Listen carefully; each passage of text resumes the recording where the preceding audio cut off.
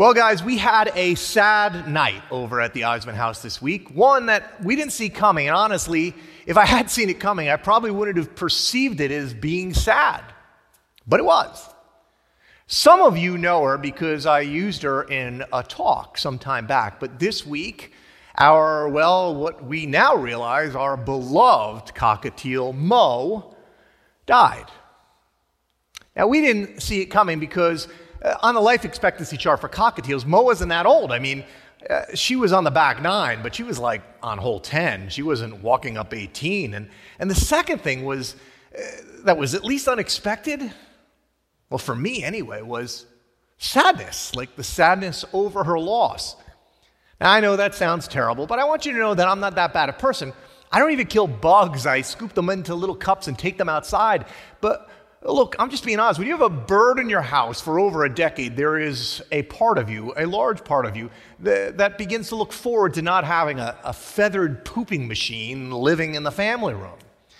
Yet, Tuesday night, when she suddenly fell to the bottom of her cage and she couldn't get up, well, we wound up taking turns holding her on our chest and petting her head because you could just tell it wasn't going to end well.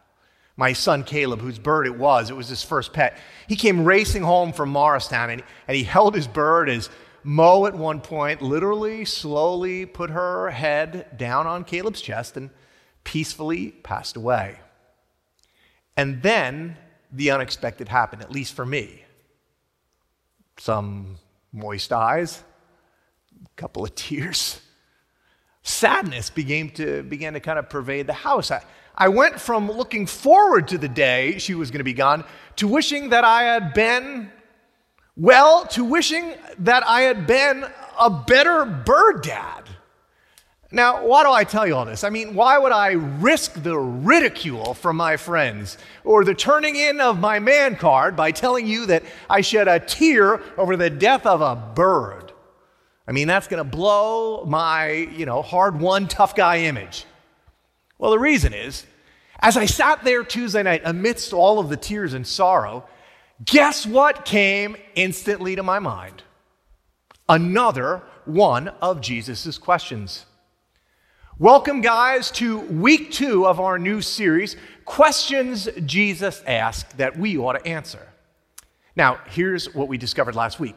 We come to church, we come to God, we come looking for answers to all of our questions. And we have lots of good, hard questions about life and death, about which direction to go, what path to take. And we've been brought up to believe that God's role is to answer those questions. That's his job. And so we go to church or we search the scriptures looking for those answers.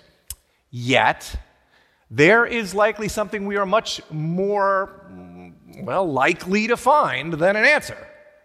It's another question. It turns out we might have missed a key relational dynamic in how we relate to God. We need to change perhaps what we expect from him. Because the truth is that the gospel writers, Matthew, Mark, Luke, and John, they record that Jesus asks lots of questions, 307 of them to be precise. And by contrast, he's only asked 183. And remarkably, of the 183 questions people came to Jesus with. And remember, these are good, hard questions just like ours. Well, according to 2 published studies, Jesus directly answers just 3. And so today, I want to look at this series of four questions that Jesus strings together in rapid succession. Questions he asked and why they're super important. In fact, this is interesting.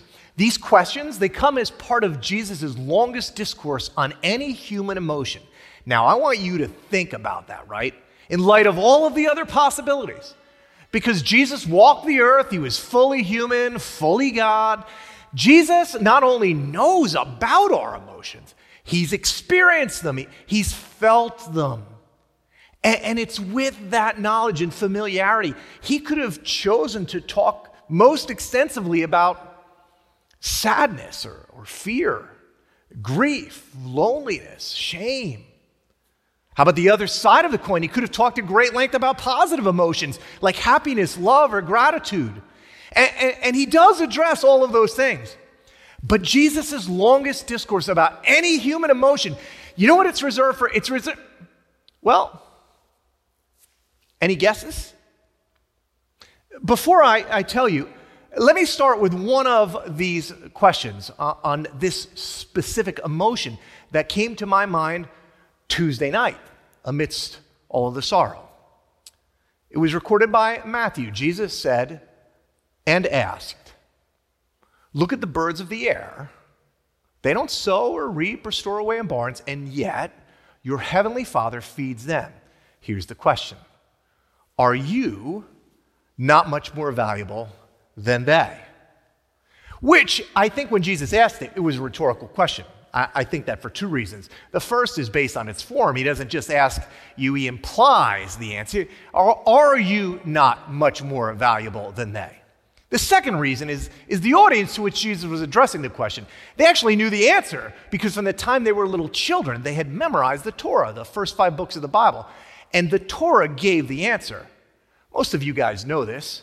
In the creation story in Genesis, God creates the stars in the skies, the oceans, and then the birds of the air, the fish of the sea, and the creatures of the ground. And he calls them at the end of each day of creation good. But he creates man differently.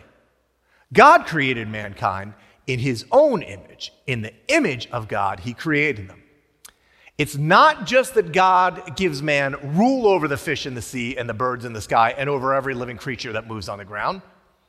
And on the day God made him, he did not deem it good. He saw it and proclaimed that it was very good. Yet, here's what I fear.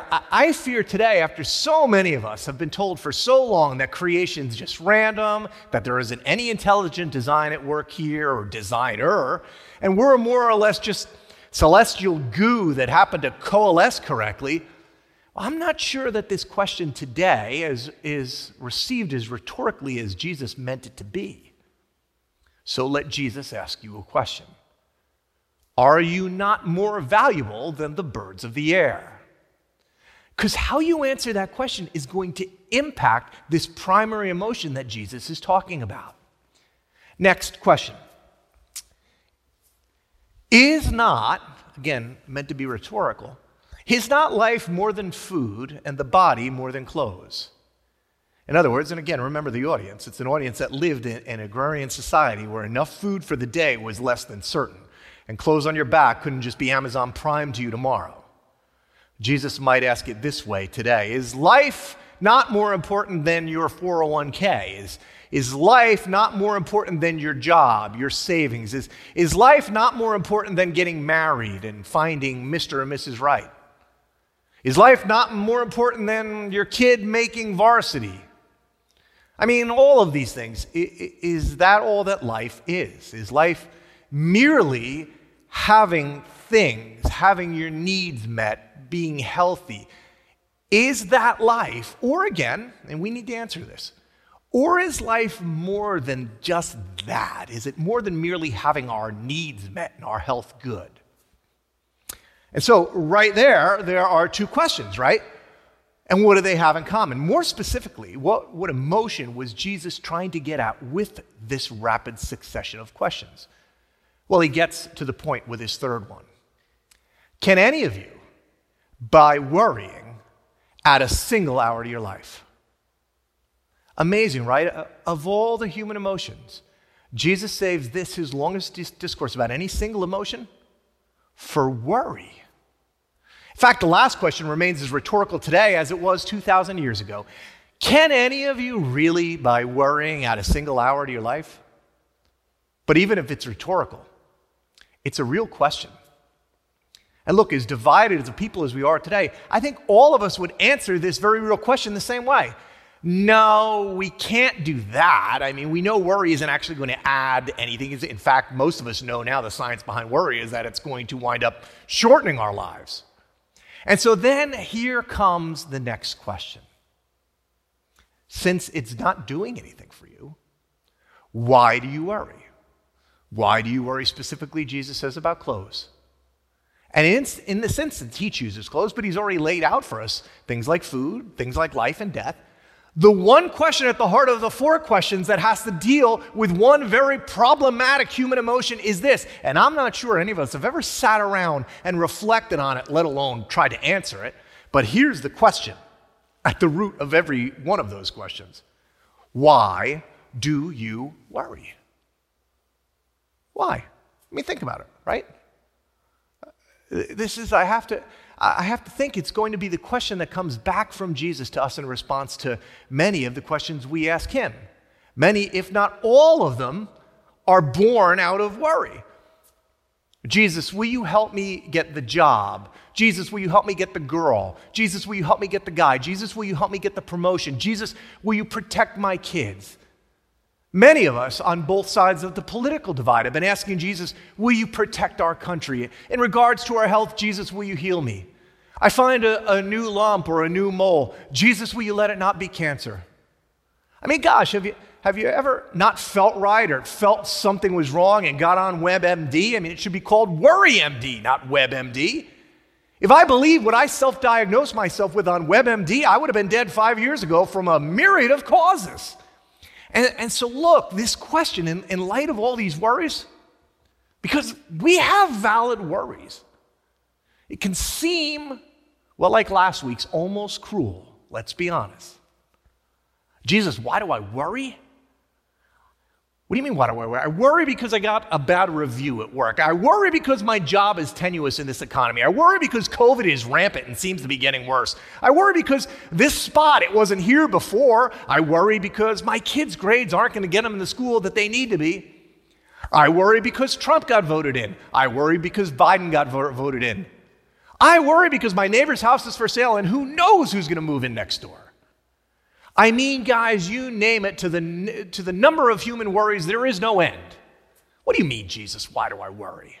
It seems like a stupid question until you hear Jesus' reasoning. See, in regards to the birds of the air, Jesus says, look at the birds of the air. You know what he means? I think he means literally, seriously, in the midst of all of your worry, look at them, consider them. They do not sow or reap or store away in barns, but your heavenly Father feeds them. And so what's the point?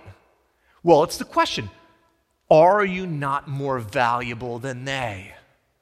Of course you are. And by extension, if God provides for them, do you not think he would not provide for you?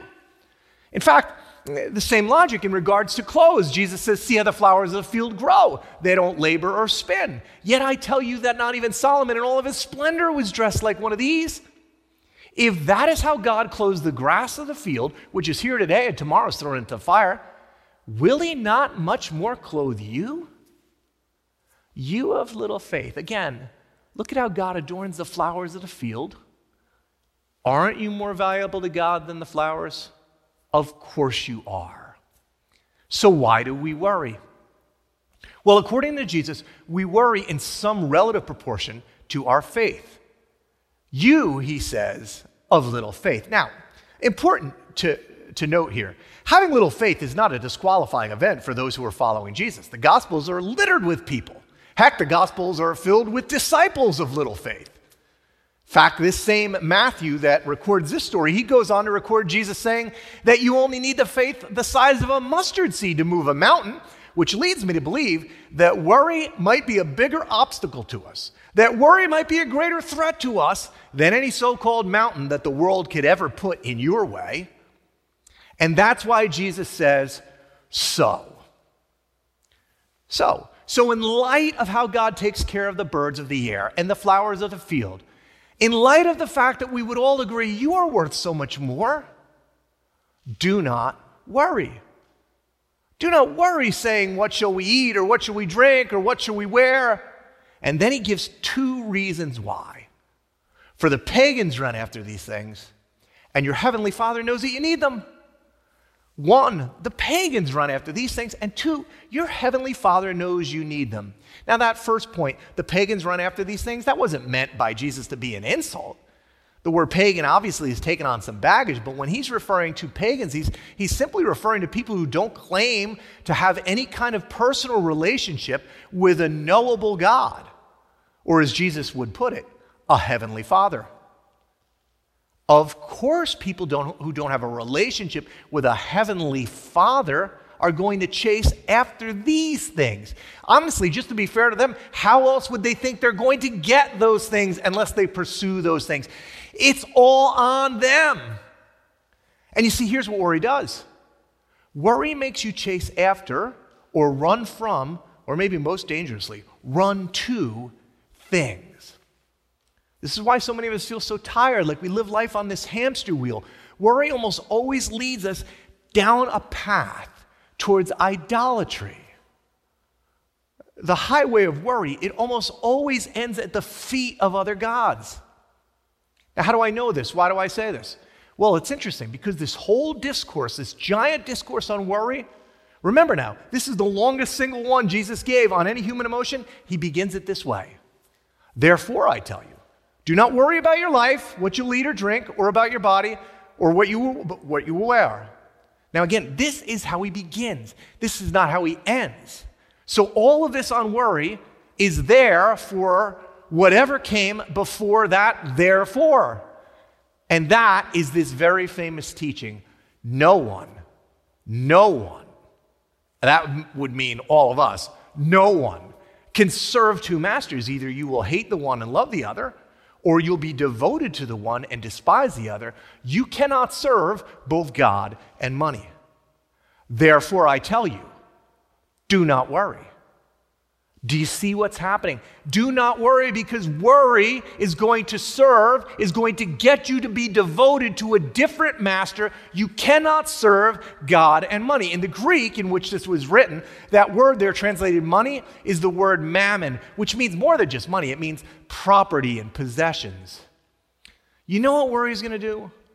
Worry is going to get you to act, to serve, and to be enslaved by your stuff.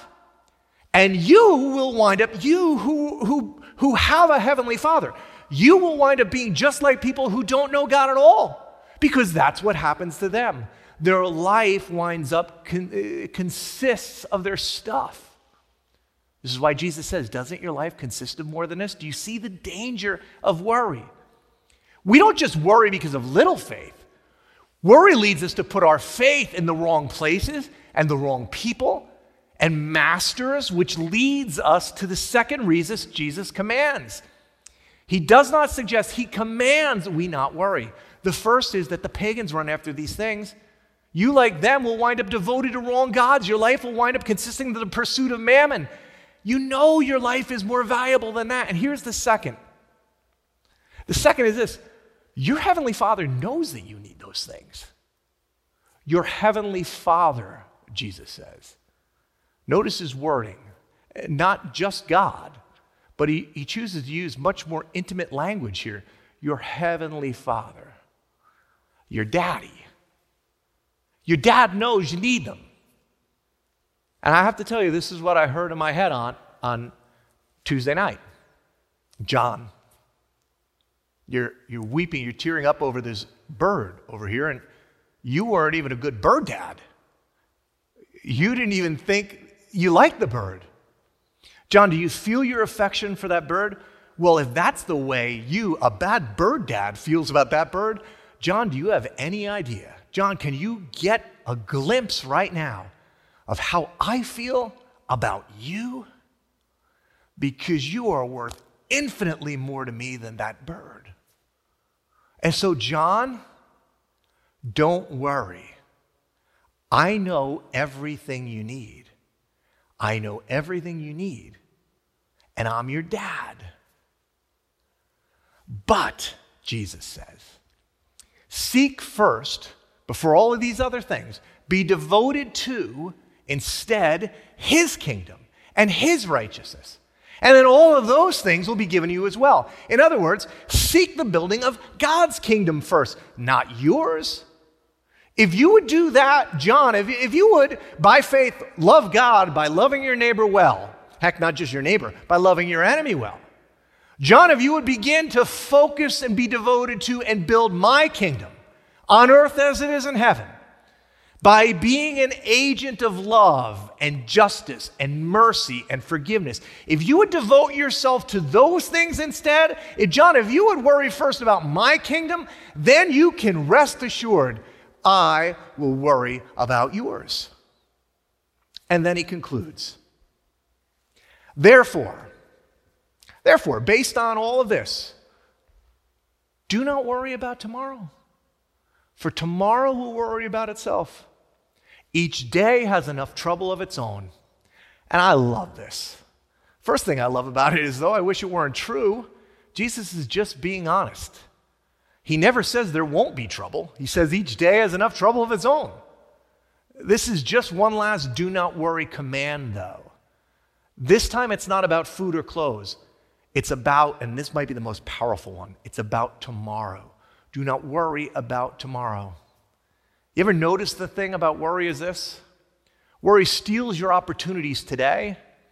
Often it paralyzes you today by overwhelming you today with the worries of tomorrow. I can't enjoy today. How do you want me to enjoy today? Because I'm worried about tomorrow. I can't get out of this toxic relationship today because, well, what happens if I wind up alone tomorrow? Well, I can't go to the gym today. I can't start that diet today. I mean, why would I? Because I know I'll probably quit or fail tomorrow. Well, I can't get on a budget today because there'll be some unforeseen expense that's going to come along and blow it tomorrow. I can't change my job today because I might not have the security then tomorrow. I mean, this is so pervasive in our lives. I can't apologize to my spouse today because, you know what? They might take advantage of that tomorrow.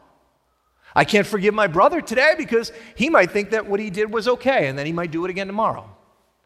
I can't be thankful for all I've got, all I've been given, all that God has allowed me to achieve, all of the good in my life today. I can't be thankful today. You know why? Because I am too worried that it all might go away tomorrow. Isn't it both ironic and at the same time just kind of amazing that it has now been proven over and over that the one thing, check this out online, the one thing that science has proven helps overcome worry and anxiety more than any other thing is gratitude. And what robs gratitude? Worry. How can I have gratitude if I'm worried I might not have what it is I'm thankful for tomorrow? Well, Jesus says, here's the answer. Have you considered the birds of the air? And when you do that, remember, you have a heavenly Father. And he loves you much more than those. And he knows exactly what it is you need. See, Jesus asks so many questions and spends so much time on worry because worry is a liar. Worry is a liar about today. Worry is a thief of your tomorrow. Worry leads to idolatry and enslavement to all kinds of other gods. And make no mistake about it, those other gods use worry like a carpenter uses his saw to shape you, to mold you, to move you, and to get you to serve them. Friends, I want you to be aware, everybody is trying to get you to worry about something. Why? Because if they can get you worried about tomorrow, they can get you to forget about today. They can get you to forget about what your Heavenly Father has done, where He's come through for you, how He's provided for you and led you and guided you and been with you, and instead, they will use the fear they instill in you to try and get you to move your faith to something else. Marketers use it, advertisers use it, corporations use it, politicians use it. This is the most important election of our lifetimes. Girlfriends use it, boyfriends use it, bosses use it. I challenge you, this week, watch the news every night. What is it full of? And it comes from both sides. Every night on the news, you should be worried. Oh, you should be very worried. Oh, this is so bad. You ought to be very worried. You see, when we worry about tomorrow, we forget about today, and we look kind of like a dog wandering with a loose leash. We look to hook it up to some other kind of savior. Somebody else that will provide for you what you're looking for. It could be as silly as a watch, as meaningless as a car, as fleeting as an investment, a politician, a party, which will lead you like that dog on a chain to a place you don't want to be. And one of the most haunting stories in the scriptures contains, well, believe it or not, and you should believe it by now, it contains one of the most haunting questions in all of the Bible, and that's the story I want to close with. It's in the Old Testament book of 1 Kings. Israel's great prophet Elijah, God had raised him up to confront an ancient king named Ahab and his wife, who you've probably heard of, named Jezebel. We're introduced to him as he comes to those two and prophesies that it will not rain until he says so. And he's doing that, hoping that this would cause the people and their king and queen to turn back to God. This goes on for some time, 3 years. Now you can imagine the damage this drought is doing the land for 3 years. There's severe famine. And in the interim, during this story, there's nothing but details about God providing miraculously for Elijah. And not only that, but one instance, Elijah asked God to bring back to life a child that died, and God hears Elijah and moves. The child comes back to life. And so it was, as he considered his birds of the air, right? His birds of the air are in this instant how God had come through for him in all of his yesterdays.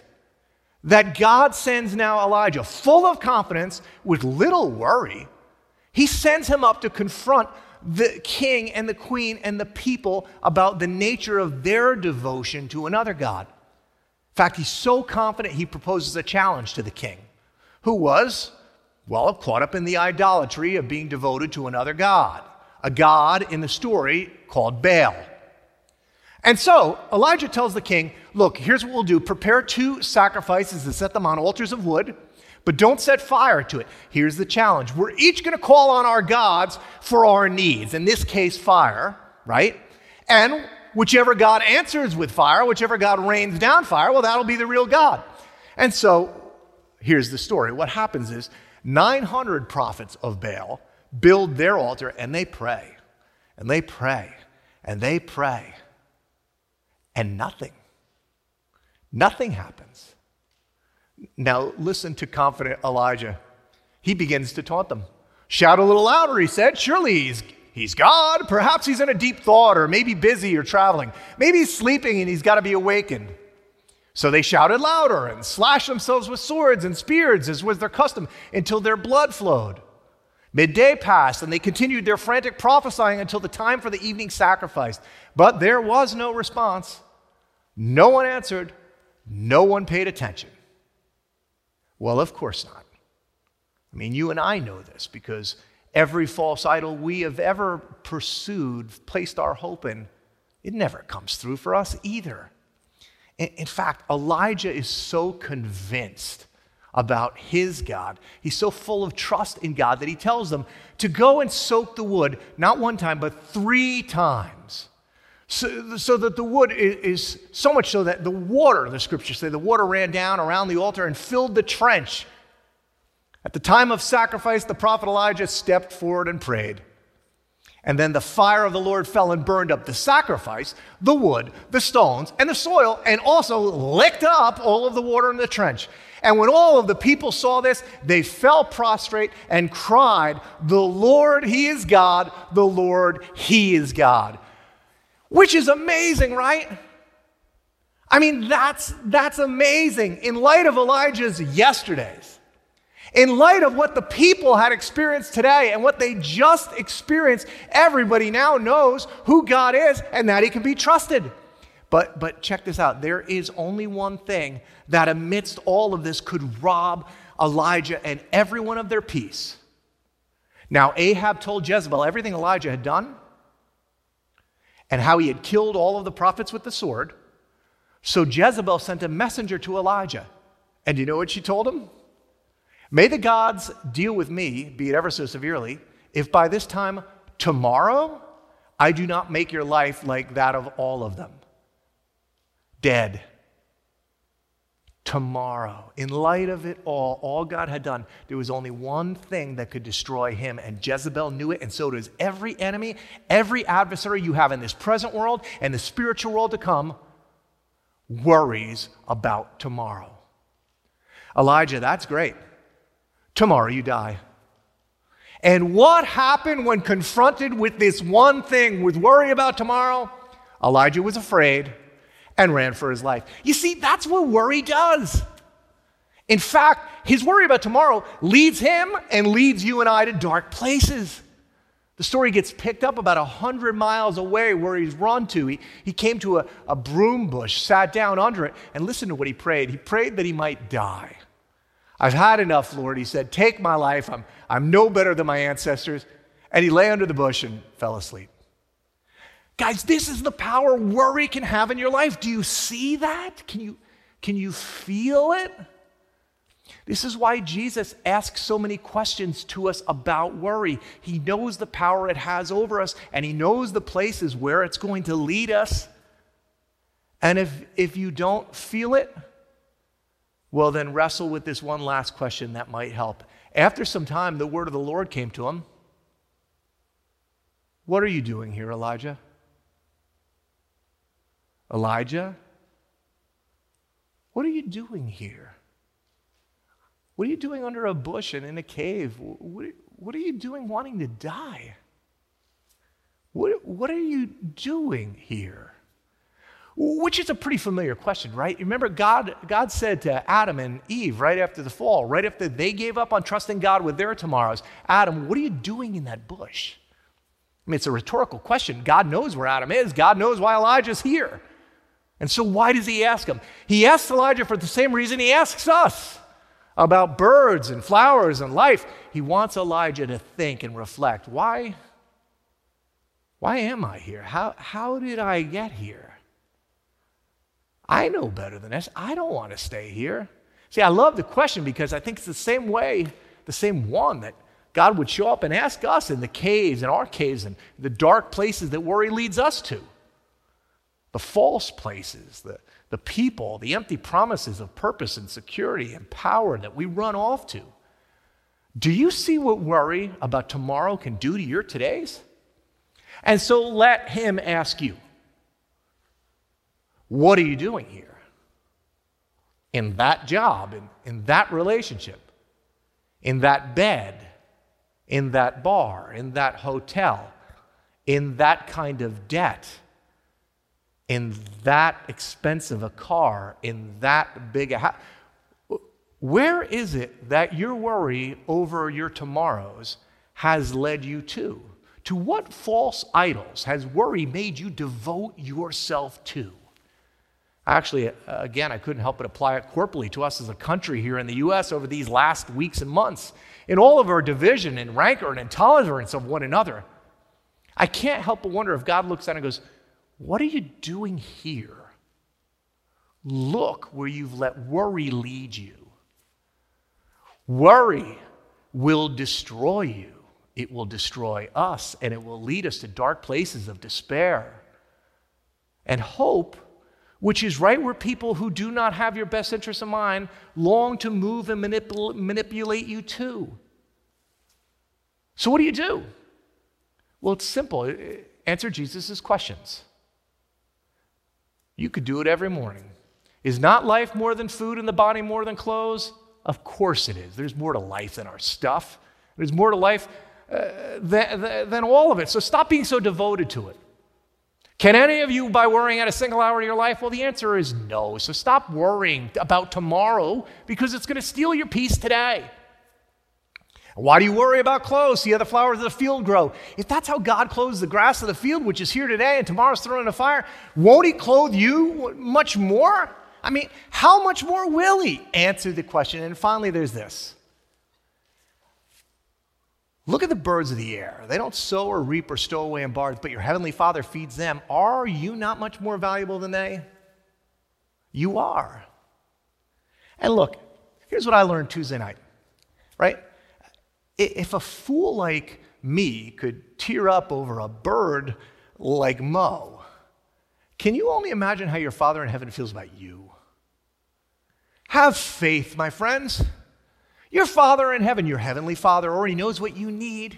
And now before it's too late for you, for us, for all of us, before you, us, and all of us wind up in a place where we don't want to go and be, where we wind up devoted to someone or something we never should have, today, maybe for the first time, today, based on your yesterday, so you can live in and enjoy today, do not worry.